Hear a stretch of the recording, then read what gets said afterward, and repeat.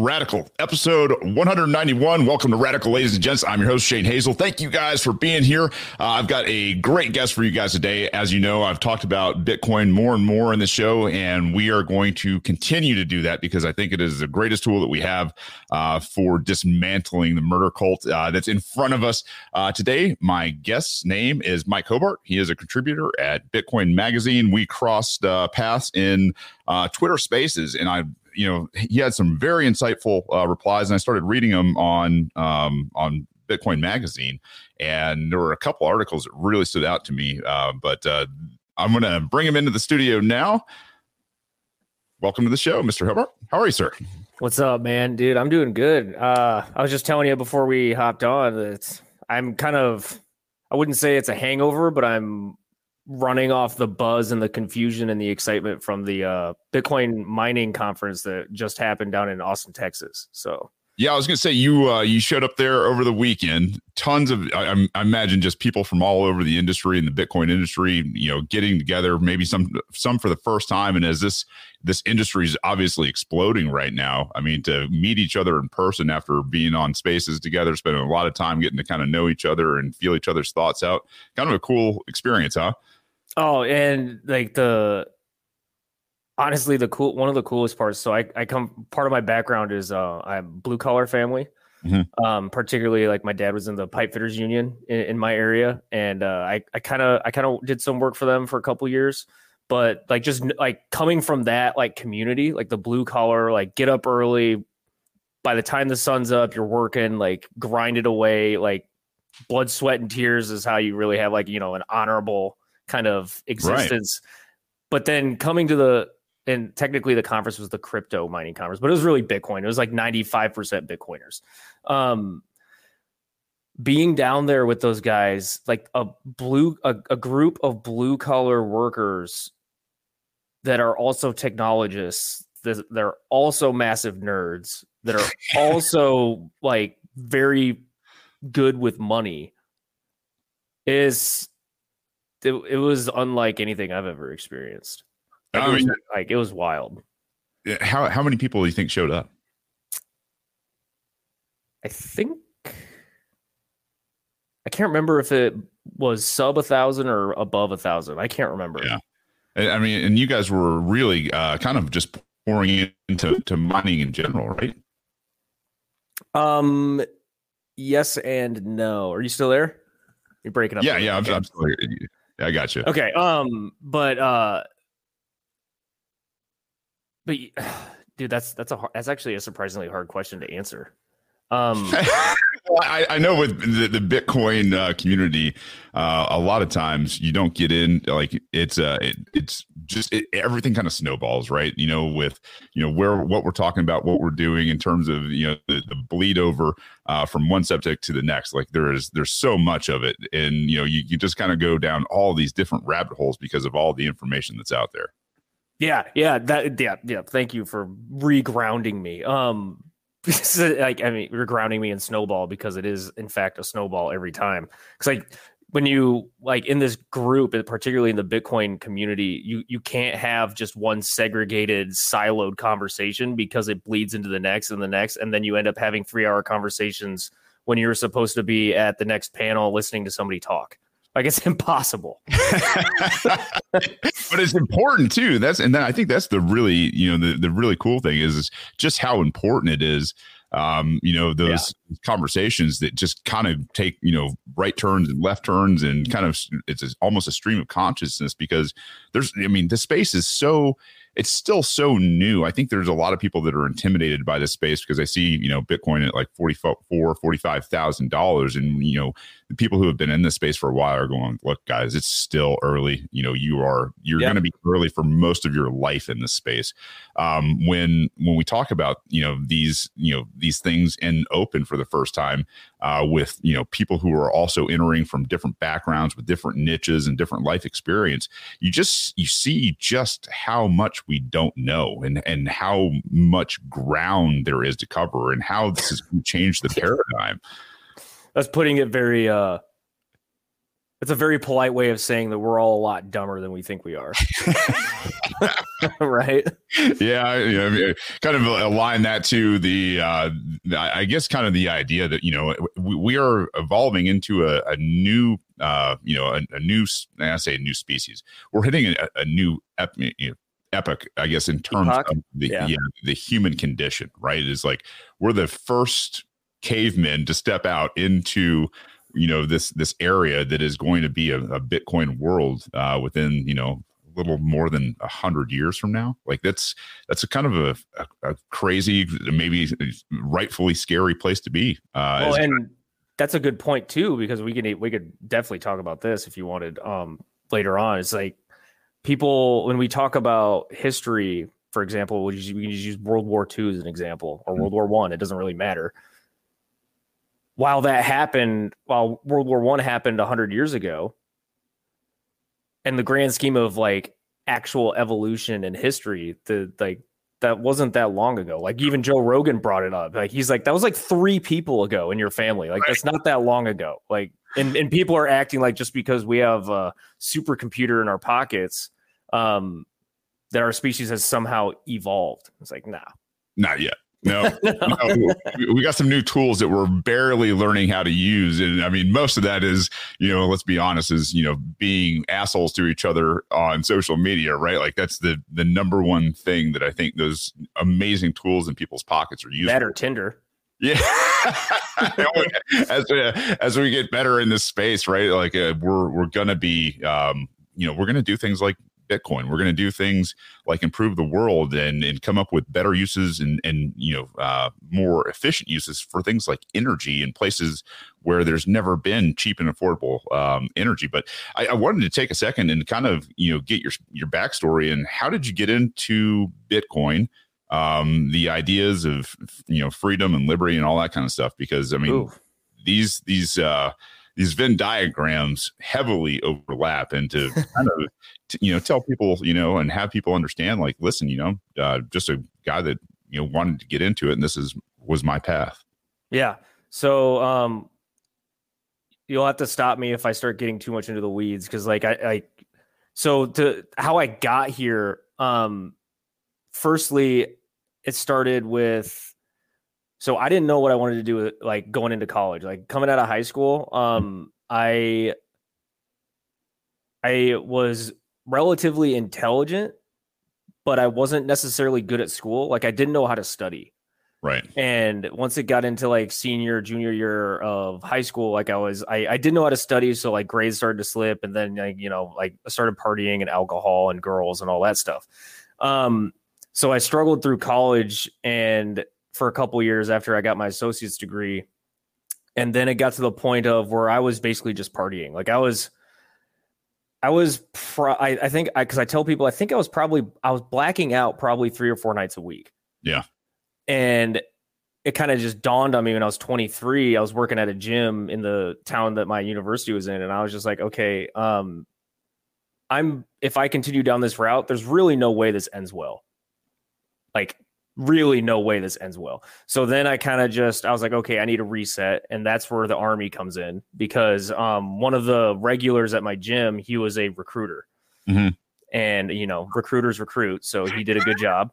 And professional at yes. And, but it still ended up being like a really good, like a really strongly positive thing for me. Mm-hmm. Going through basic training and going through like really because the basic training part that was good for me wasn't necessarily the physical aptitude part, because I was probably in the best shape of my life at that time, and I left basic training worse because the physical aptitude isn't what it used to be. And some of the biggest lessons I learned was dealing with people. And another part of my backstory we don't need to get into, like I had developed a very kind of secluded, introverted style of lifestyle, which I didn't start out as. And the Army and basic training taught me how to deal with basically the general public's mass stupidity. without being like, I'm trying to be as honest but not offensive as possible. But. And this is not that you can swear, you can cuss. I mean, speak your mind as freely as you like here. Okay. But yeah, so like, and this is a really long-winded answer to your question, but it takes us to the year of 2017 when I was preparing to deploy to the Middle East.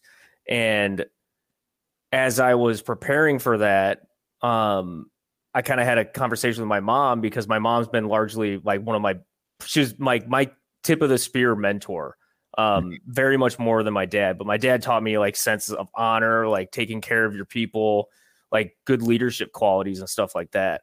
But I was talking with my mom and I was just like, hey, like if I am going to become the person that I want to become, I basically have to start finding a way to do what these investors do, in the sense of making my money earn money for me, instead of just beating my head against this brick wall and hoping for pennies to come out. Sure. And I had just happened across, and this was that first inkling would have been in May of 17 when Bitcoin broke $1,000. And I was like, I don't know what the hell this is, but it's $1,000, which is more than most stocks out there. So I was like, okay, this is interesting. Kind of parked it to the side, didn't pay attention to it until like August, September, when I was getting ready to head down to Fort Hood. Okay. And Bitcoin was $4,000. And I was like, okay, this thing just quadrupled in like 4 months. Now I need to look. Now it behooves me to look into this and understand what's going on. And so we all know what happened in 2017 with the sense of it going up to 20. And I was like, I was the Bitcoin guy in my unit after that, because that's all I would talk about. And everybody had to like, Hobart, shut up. Like, we don't care. We don't care. We're in the middle of the Middle East. We don't care. And so while everybody was working overseas, I was consuming Bitcoin content, because that was also the year that Pomp started his podcast. Okay. Like his very first iteration, when it was just the Pomp podcast. Or no, it was Off the Chain was what it was called. Okay. It was called Off the Chain podcast, and then he changed it to Pomp.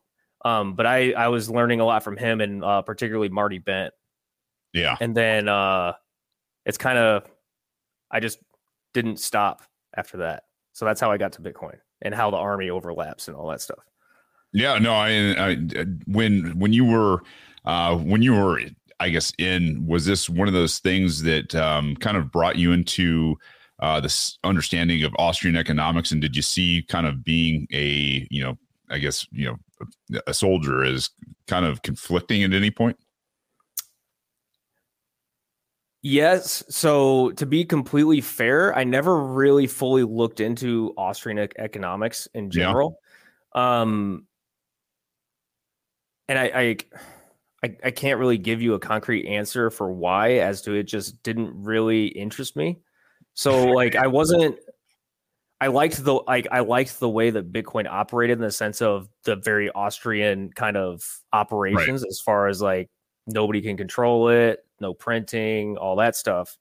But I think one of the reasons why I didn't really care to look into Austrian economics is because of, I have this kind of almost not anarchist and not libertarian, but just like this kind of anti-establishment, anti-institution, anti-particular way of thought, way of doing things. Because I've kind of always been that curious kid where it's like, oh, well, like this happens, and I'm like, okay, why? And I was one of those kids, like at the family dinner table with like, everybody around, grandparents and uncles, and I would just, why? Or I would ask questions, and it was like I routinely annoyed everybody with my curiosity. Well, I think it's a really good habit to get into is being curious, and I think it's definitely served you well. I mean, now that you have moved into being a contributor at Bitcoin Magazine, no small feat in itself in this world. The one article that you sent me over after I'd read a couple of others was. And I think this is where our spaces crossed on. We crossed on Twitter Spaces. Jeez, pun intended. Yeah, exactly. It was your article. Does the world need a declaration of monetary independence? And I'll tell you, as a guy who's actually written a Declaration of Independence, wow. and went to the steps, I think, here in my local town in April of 2020 as the lockdowns were happening, and read it. I found this absolutely to be one of the coolest things to go through and see that somebody else in a group of people have gotten together and said, enough is enough with this monetary enslavement. And I wanted to talk to you a little bit about it because, one of the quotes you have in this write up is you can, oh geez, I rookie. Is from Plato, excess liberty, whether it lies in the state or individuals, or seems only to pass. Lies in the state or in individuals, seems only to pass into excess of slavery. And this is by Plato in the Republic. And the quote after this was, "Today the state enjoys this excess liberty. Today the state has unfettered access to our data. Today the state has the power of our time. Today, the state has the power of our attention. And today, the state has the power of our future."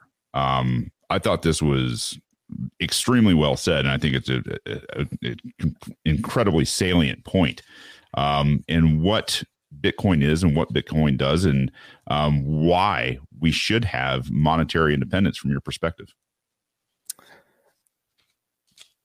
So, first of all, I appreciate you valuing that particular piece, because that was one of the few articles I've written where I was actually, some people would probably be embarrassed to say this, but I was pretty emotional writing it. Like I would actually start to tear up, because I was like, that's the stuff that I was actually thinking about. And like, you almost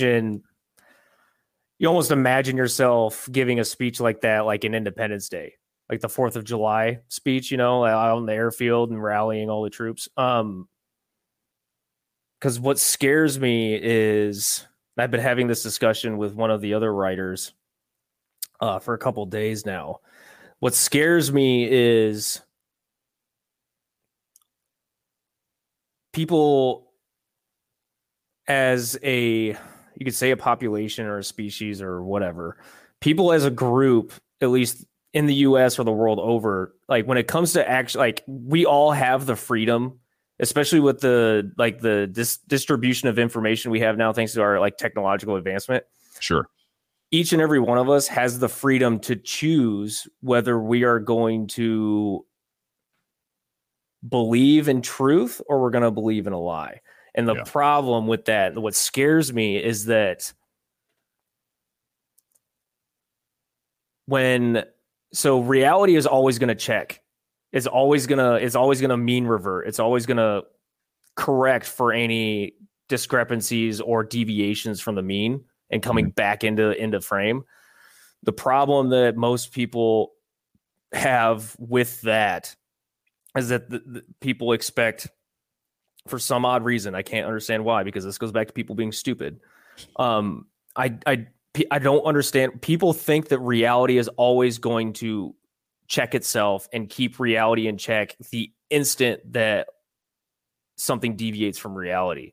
But the problem is that when we have the technological capability to produce lies and push them as rapidly as truth, and even more times more rapidly, because psychologically people are going to choose to believe what they want to believe most of the time. What scares me, and this goes back to like the state having the power over everything, it gets very Orwellian very, very fast. And for some reason, not a whole lot of people, even in my generation, I'm 31, a lot of people, even in my generation, A, don't know what Orwellian means, or B, they think that for whatever reason, the humans that have the power over these institutions aren't going to do something that would sacrifice the health or the integrity of the system that is like kind of perpetuating authority over them. It's like that. Do you not understand what power does to people? Like, have you never watched a Disney movie? Like, we grew up watching Disney movies. Like, that's all they do. That's all the bad guys do. They have power, and then they use lies to try and, like, it scares me, because especially during 2020 lockdowns, because so part of my story that I kind of glossed over, I didn't mention, is like after I got back from my deployment, I finished my degree in exercise science. Right. And now it's just a bachelor's degree, so I'm not a doctor, or I don't have a master's, so whatever. Like you guys can, like your viewers can try and attack my validity or whatever. Listen, my guys don't. This crowd here is really probably one of the most anti-college type of crowds that are okay. Right. So I'm going to like them, is what you're saying. Yeah. But so I got really, when I was in college, I was particularly interested in how these scientific institutions deem like a scientific journal or a case study to be actually, valid. Yeah. Aside from the actual methods of the study to make sure, you weren't like electrocuting people or like treating animals unfairly. But really just like the standards of the scientific community. So I could like kind of going into the future, you knew how to navigate what was to be expected. Right. And to get back to the power of truth and the power of the state and the power over data and your attention, in 2020 in particular, we saw how they were using the very same tools that we all use to actually produce lies. They were producing lies in the sense of it provided an outcome that people wanted to hear. Yeah. And people lapped it up. They lapped it up like a couple of strung out cocaine addicts that hadn't had cocaine in like however many months. And that's what really terrified me.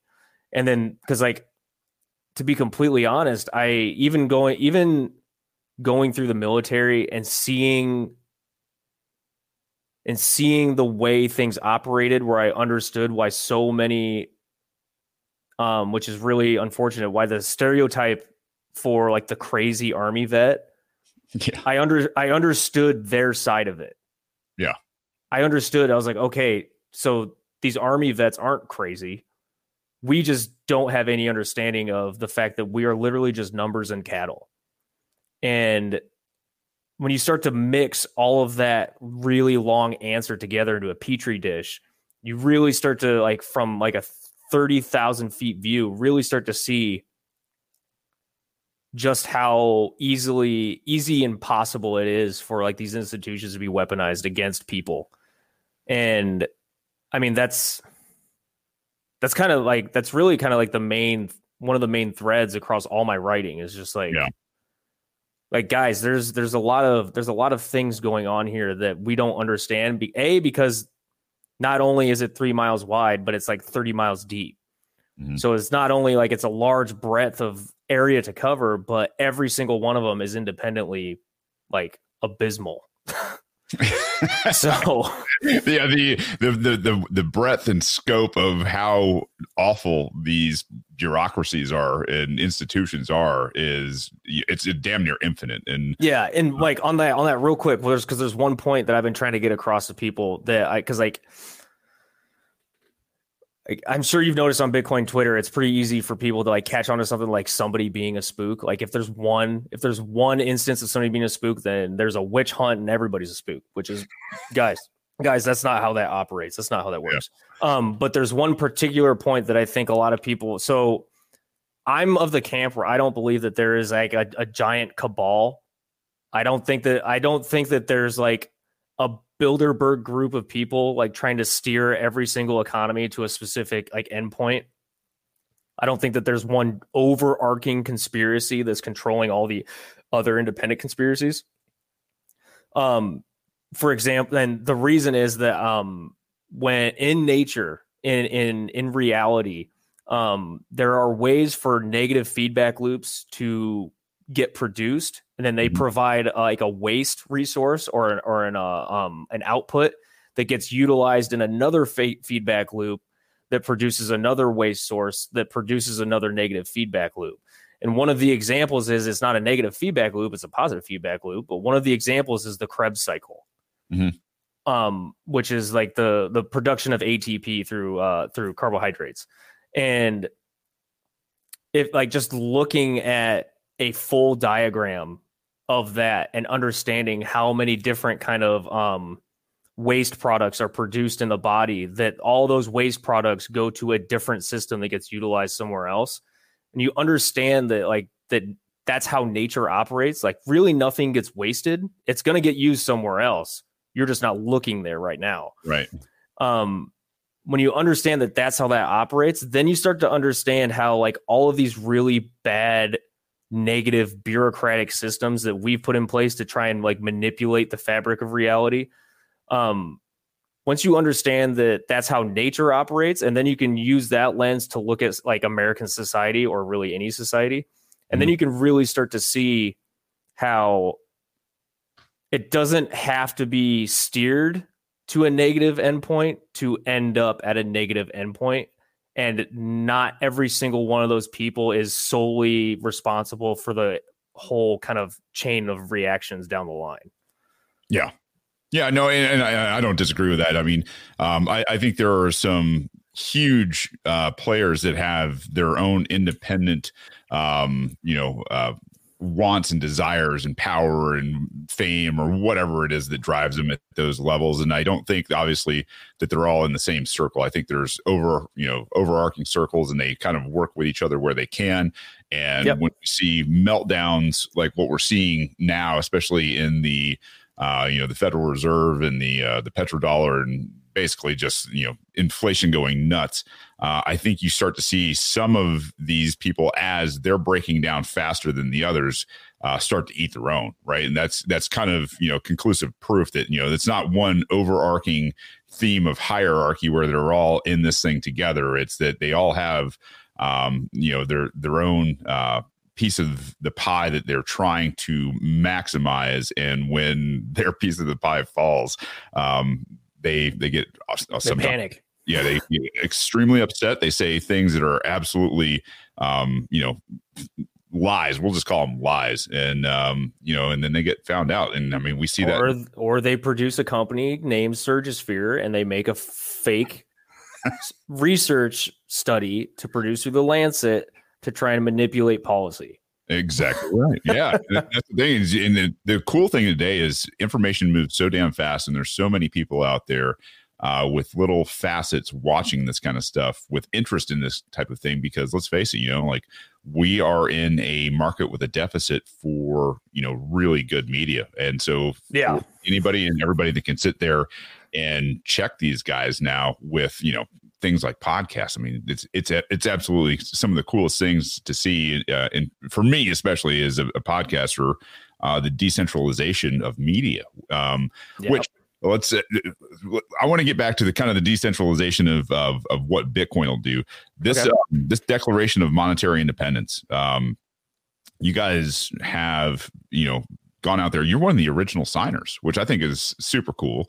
After reading through it, tell people about the Declaration of Monetary Independence, and maybe encourage them to go out there and sign it.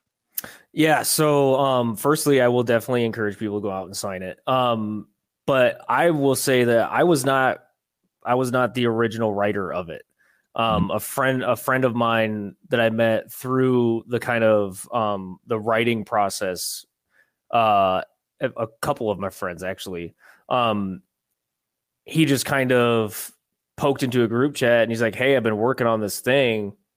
Would any of you be interested?" And me and this other guy were like, immediately, we're like, "Yes." Like, send me the email, send me what you have. I want to read it. I want to be a part of this. And if for whatever reason there's anything that I think you could add that you like, throw it in there. I think I only have I might have 4 or 5 lines in the whole actual declaration we put together. Mm-hmm. The guy that put it together, he did 90% of the work. Cool. And he doesn't really want his name tied to it or anything. He doesn't need or desire the social capital from it. So that's why I'm not saying his name. But yeah, because I'm a patriot through and through. I love America. Mm-hmm. But I love what America was supposed to stand for, not for what we stand for today. Yeah. And that's the most disheartening part of this whole thing. Because really in these last, I'll say 3 years, because 2019 was kind of like, it was still building up to it, obviously, before all this stuff happened.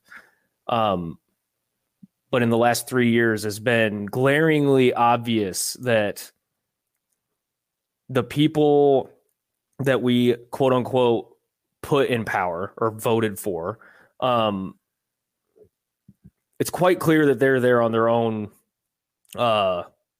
machinations. They aren't making decisions that would actually be better for the people. Yeah. They're making decisions that are better for themselves. Yeah. Which, I mean, we can't just, as people, as a honest people, we can't just, hate them for that, right? Because that is a very human thing to do, to like look out for your own. But on the same thread, it's not a very human thing to sacrifice all of your friends and neighbors either. There's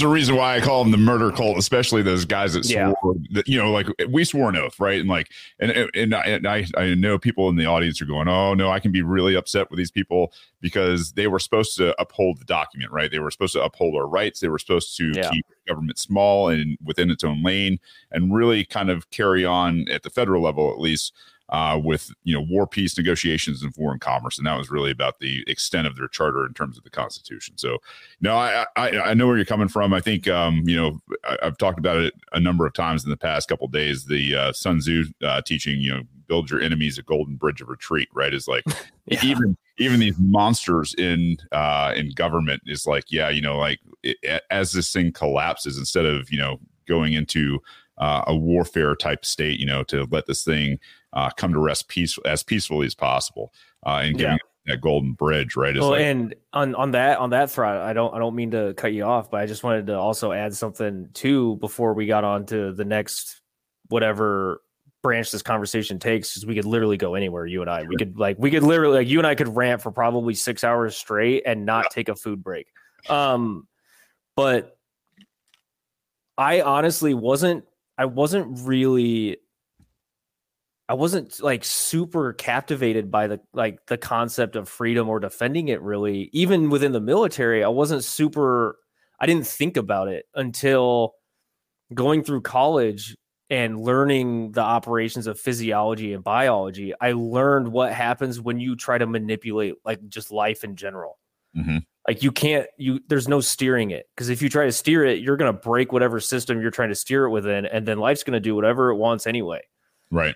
And so to think that we could be that system, like we are that system, we are life, like to think that just because we organize each other in a semi metaphysical sense through the form of government, to think that we can restrict life by restricting freedom and think that we aren't going to break something is extremely arrogant. It's extremely ignorant. It's extremely narcissistic. And once I understood that, then it also clicked for me for Austrian economics, because it's the same way. It's utilizing natural mechanisms to produce positive outcomes through the form of competition, really, because it's a competition of ideas, a competition of markets. Like that's how we as a species get better, and that's just how nature operates. That's how reality operates. That's how physics operates. Yeah, when they don't let banks fail, they don't let corporations fail. You had a great article about the zombie corporations and how Bitcoin's going to fix that. When these things when they're not allowed to fail and they continue to get propped up, what we're doing is stopping the creative destruction process in what would be, more of a capitalist type society. And that distorts price signals to markets, and it absolutely throws everything upside down. And to be able to steady, a people, an economy, a culture, there needs to be given certains. And when those things are interrupted, obviously through, controls from, a centralized authority, which is more in line with communism, then people feel like they do today. I think people are tired. I think they're been on kind of pins and needles. I think a lot of them are stressed out because of, this situation, because they don't know what's coming next. They're just like how can you make how can you make a decision and be confident it's the best decision you can make when the measuring stick you're using to measure your life, your reality, your daily activity is constantly moving? Yeah. Like if you had a ruler and it just every minute it fluctuated between a foot and a meter, you can't build a house. Well, good luck. You can't build a house that's going to function. You can't decide how to spend your money if the measurement stick, which the measurement stick is, like, I'm referring to money here, but the measuring stick is money, but it's fluctuating in value so much. The sense of, and this is also the argument that people use against Bitcoin, right? Because it's fluctuating so much, at least against the dollar. But the problem is that it's not Bitcoin that's fluctuating, it's the dollar. That's right. Yeah, because we're capped and they're not, and they're playing games with that money. Whereas with immutable distributed ledger, where proof of work is already done, right? And so for us, I think we're doing pretty good. I wanted to kind of bring all of this home with what you've talked about in terms of the declaration, with money, with the kind of this understanding of where humanity is at right now. And there you had another great article. I think this may have been your latest one. It was on Monday. It was February 7th. The latest from Putin and Z, political interest in Bitcoin. A lot of really cool things are happening in that space right now. And the idea that, Putin has beat the United States to adoption of a lot of the aspects of Bitcoin, right? Is, I don't know, I would have never thought that I was going to be rooting for that guy over, maybe an American president. Like, 10 years ago, if somebody would have told me that, I'd been like, yeah, you're full of shit. But the idea here, with some of what you've, tacked together, and I think have put beautifully, is like, we're definitely in a race right now. And as we can try to control, as governments try to control, especially the United States government, with its heavy hand and sanctions and everything else, we are actually driving, places that, the United States would consider adversarial, whether it's Russia or China or Iran, through sanctions and manipulation of currency and their people, especially on the lower rungs of the economic ladder. We're driving them straight to Bitcoin, which is going to propel those guys into a different stratosphere the sooner they adopt it than we are. And I think the coolest thing that you kind of mentioned here is, what we're seeing across the globe right now is a unification of people so far in, against their governments. Right. And I think that might have been, one of the things that really brought it home for me. Well, it's the tyrannical father fallacy. Go ahead. So do you have a daughter? Mm-hmm.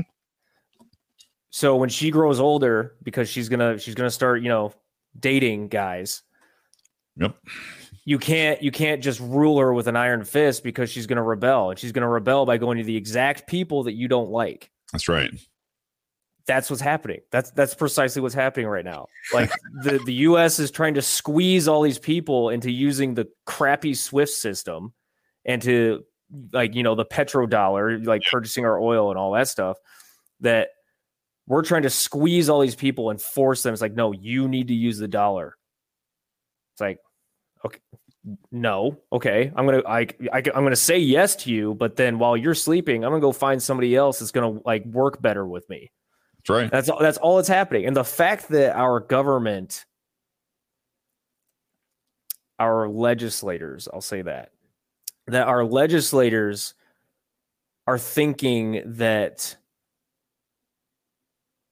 they are from some absolute place of power, like, where have you guys been for the last 40 years? Are you not students of history? Like, do you really not reflect on the decisions that you make?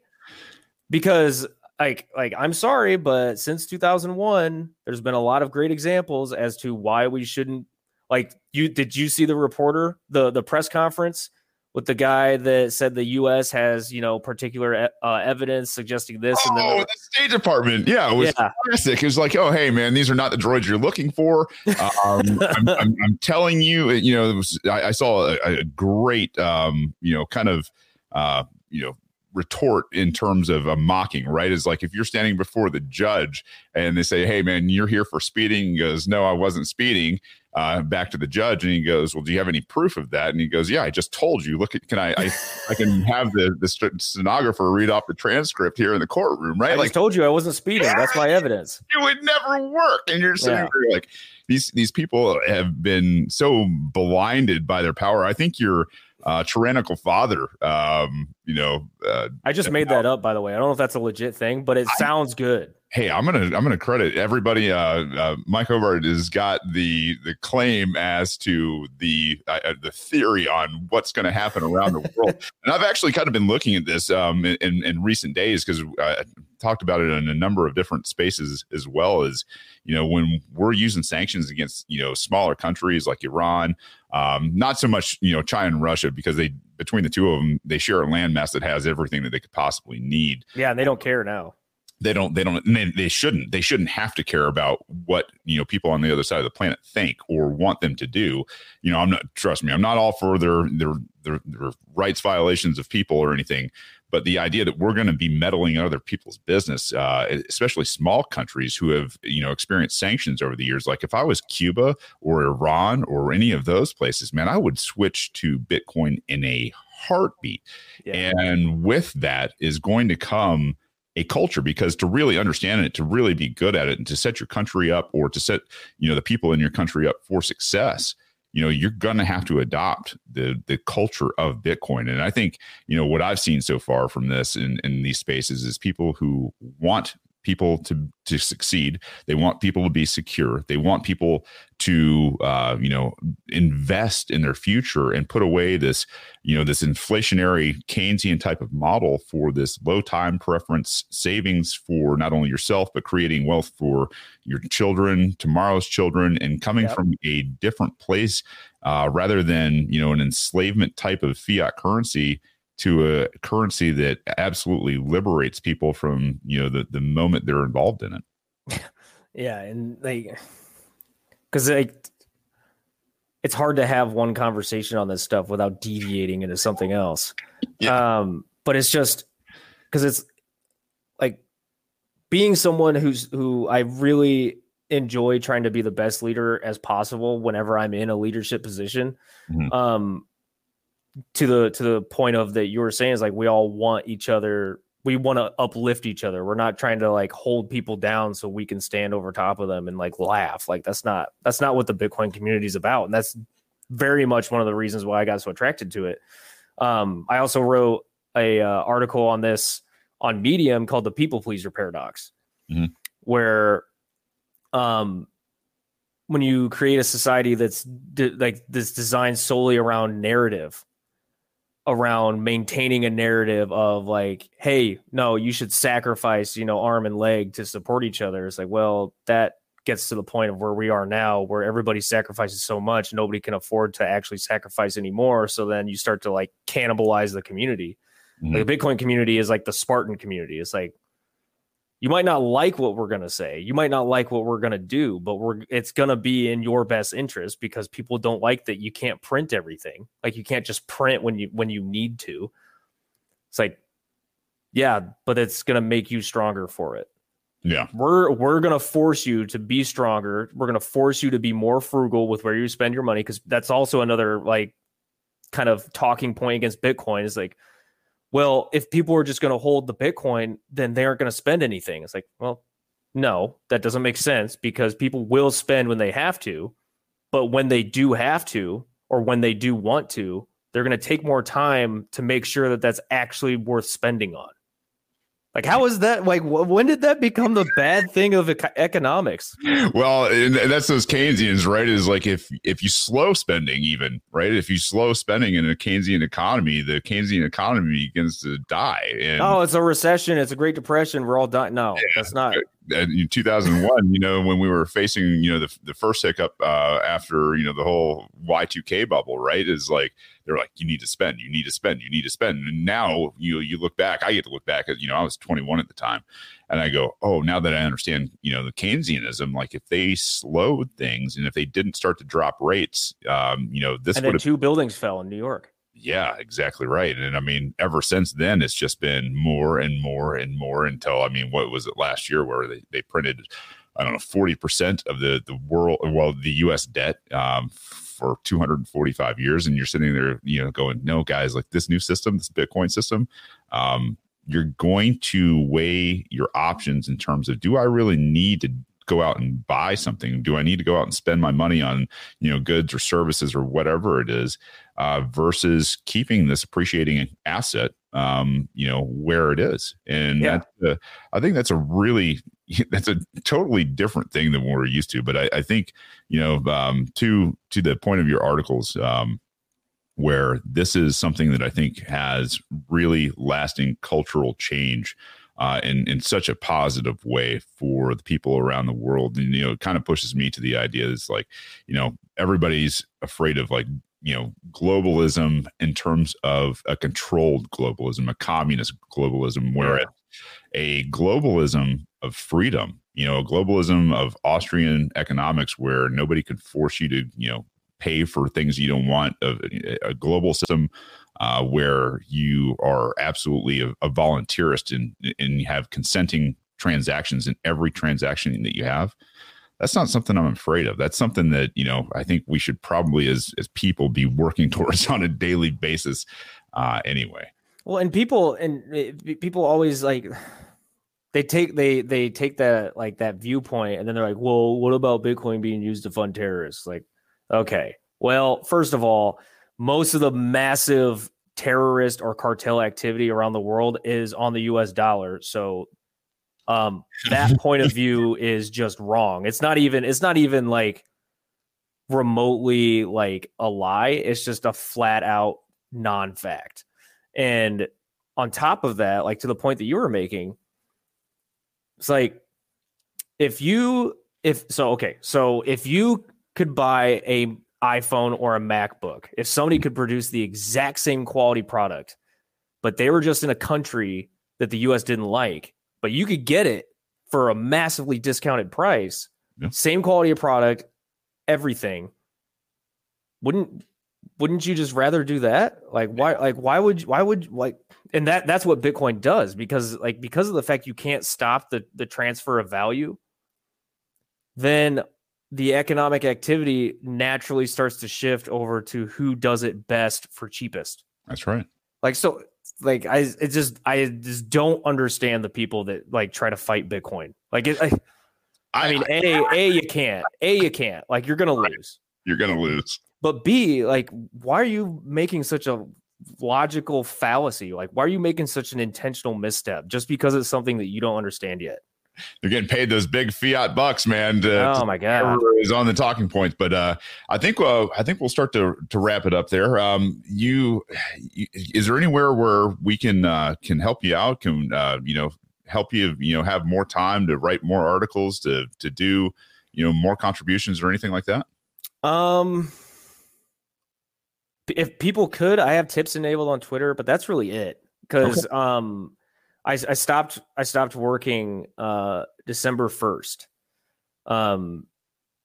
And I've just been kind of just trying to do what I can for writing so I can try and educate the way I don't like saying it that way because it also sounds like indoctrination. But I'm trying to just make it so that I can bring to light more issues that are just below the surface, because everybody's looking at the surface and it's like relatively calm, but there's like chaos going on underneath. I'm trying to pull these little bits of chaos up through, almost like a volcano. It's just like, okay, here's a problem that I found, like read about it. But to that note, actually, here in an hour and a half, my big regenerative farming article that I've been like propping up for the last couple of months will be dropping on Bitcoin Magazine. Cool. So you or your readers, just be prepared. It's 5,000 words long, which is about 12 pages in Google Docs. So it's going to take a little bit to get through. But if you could almost take the regenerative farming thing, that's coming out at 3 Central. If you read that, and then if you read that, and then my food article where I talk about dopaminergic foods, and then you read that, and then you could go through like the zombie corporations article. Like once you start following that kind of lineage, then you're like, okay, this fiat system's fucked. Yeah, big time. Like it is, because like and that's kind of like the point of like why I've been kind of just like putting all these pieces kind of scattered. Mm-hmm. Because I'm not actually trying to steer anybody's thought. I'm trying to just like spark off some like, oh shit, realization. Yeah. Well, and I think, some of that jolt needs to happen. And people have, I think, finally started to see one way or another over these past years. And I think they're ready to have at least a look at some of the things. So those jolts, you can probably find them, I imagine, at Bitcoin Magazine. Yep. And then you can also find Mike on Twitter. And if you want to help him out there, it is the Mike Hobart, Hobart. Yep. And it's been a pleasure having you here. I look forward to having you on again, maybe talking about some more of your writings and articles. And you can always hit me up if you need something shared out there. Okay. Absolutely, man. I appreciate it. We should do a long-winded rant sometime. I'm sure it's coming, man. I'm just kind of easing my listeners into Bitcoin. There's a lot of this kind of stuff, coming, and it's I don't know. We need people that can explore a lot of the facets of, just, what this is. I mean, honestly, hopefully in the near future, we're going to move this to 5 days a week, and it is just going to go through information, right? Let's go. Yeah, absolutely. Well, hey, brother, thanks, man. And it's good talking to you face to face and putting a face with the name and everything that we're doing out there on spaces and everything else. So I appreciate it, Mike. Hell yeah, man. I'll be around. Right. Take care, brother. Peace. See ya. Don't hurt people and don't take their stuff.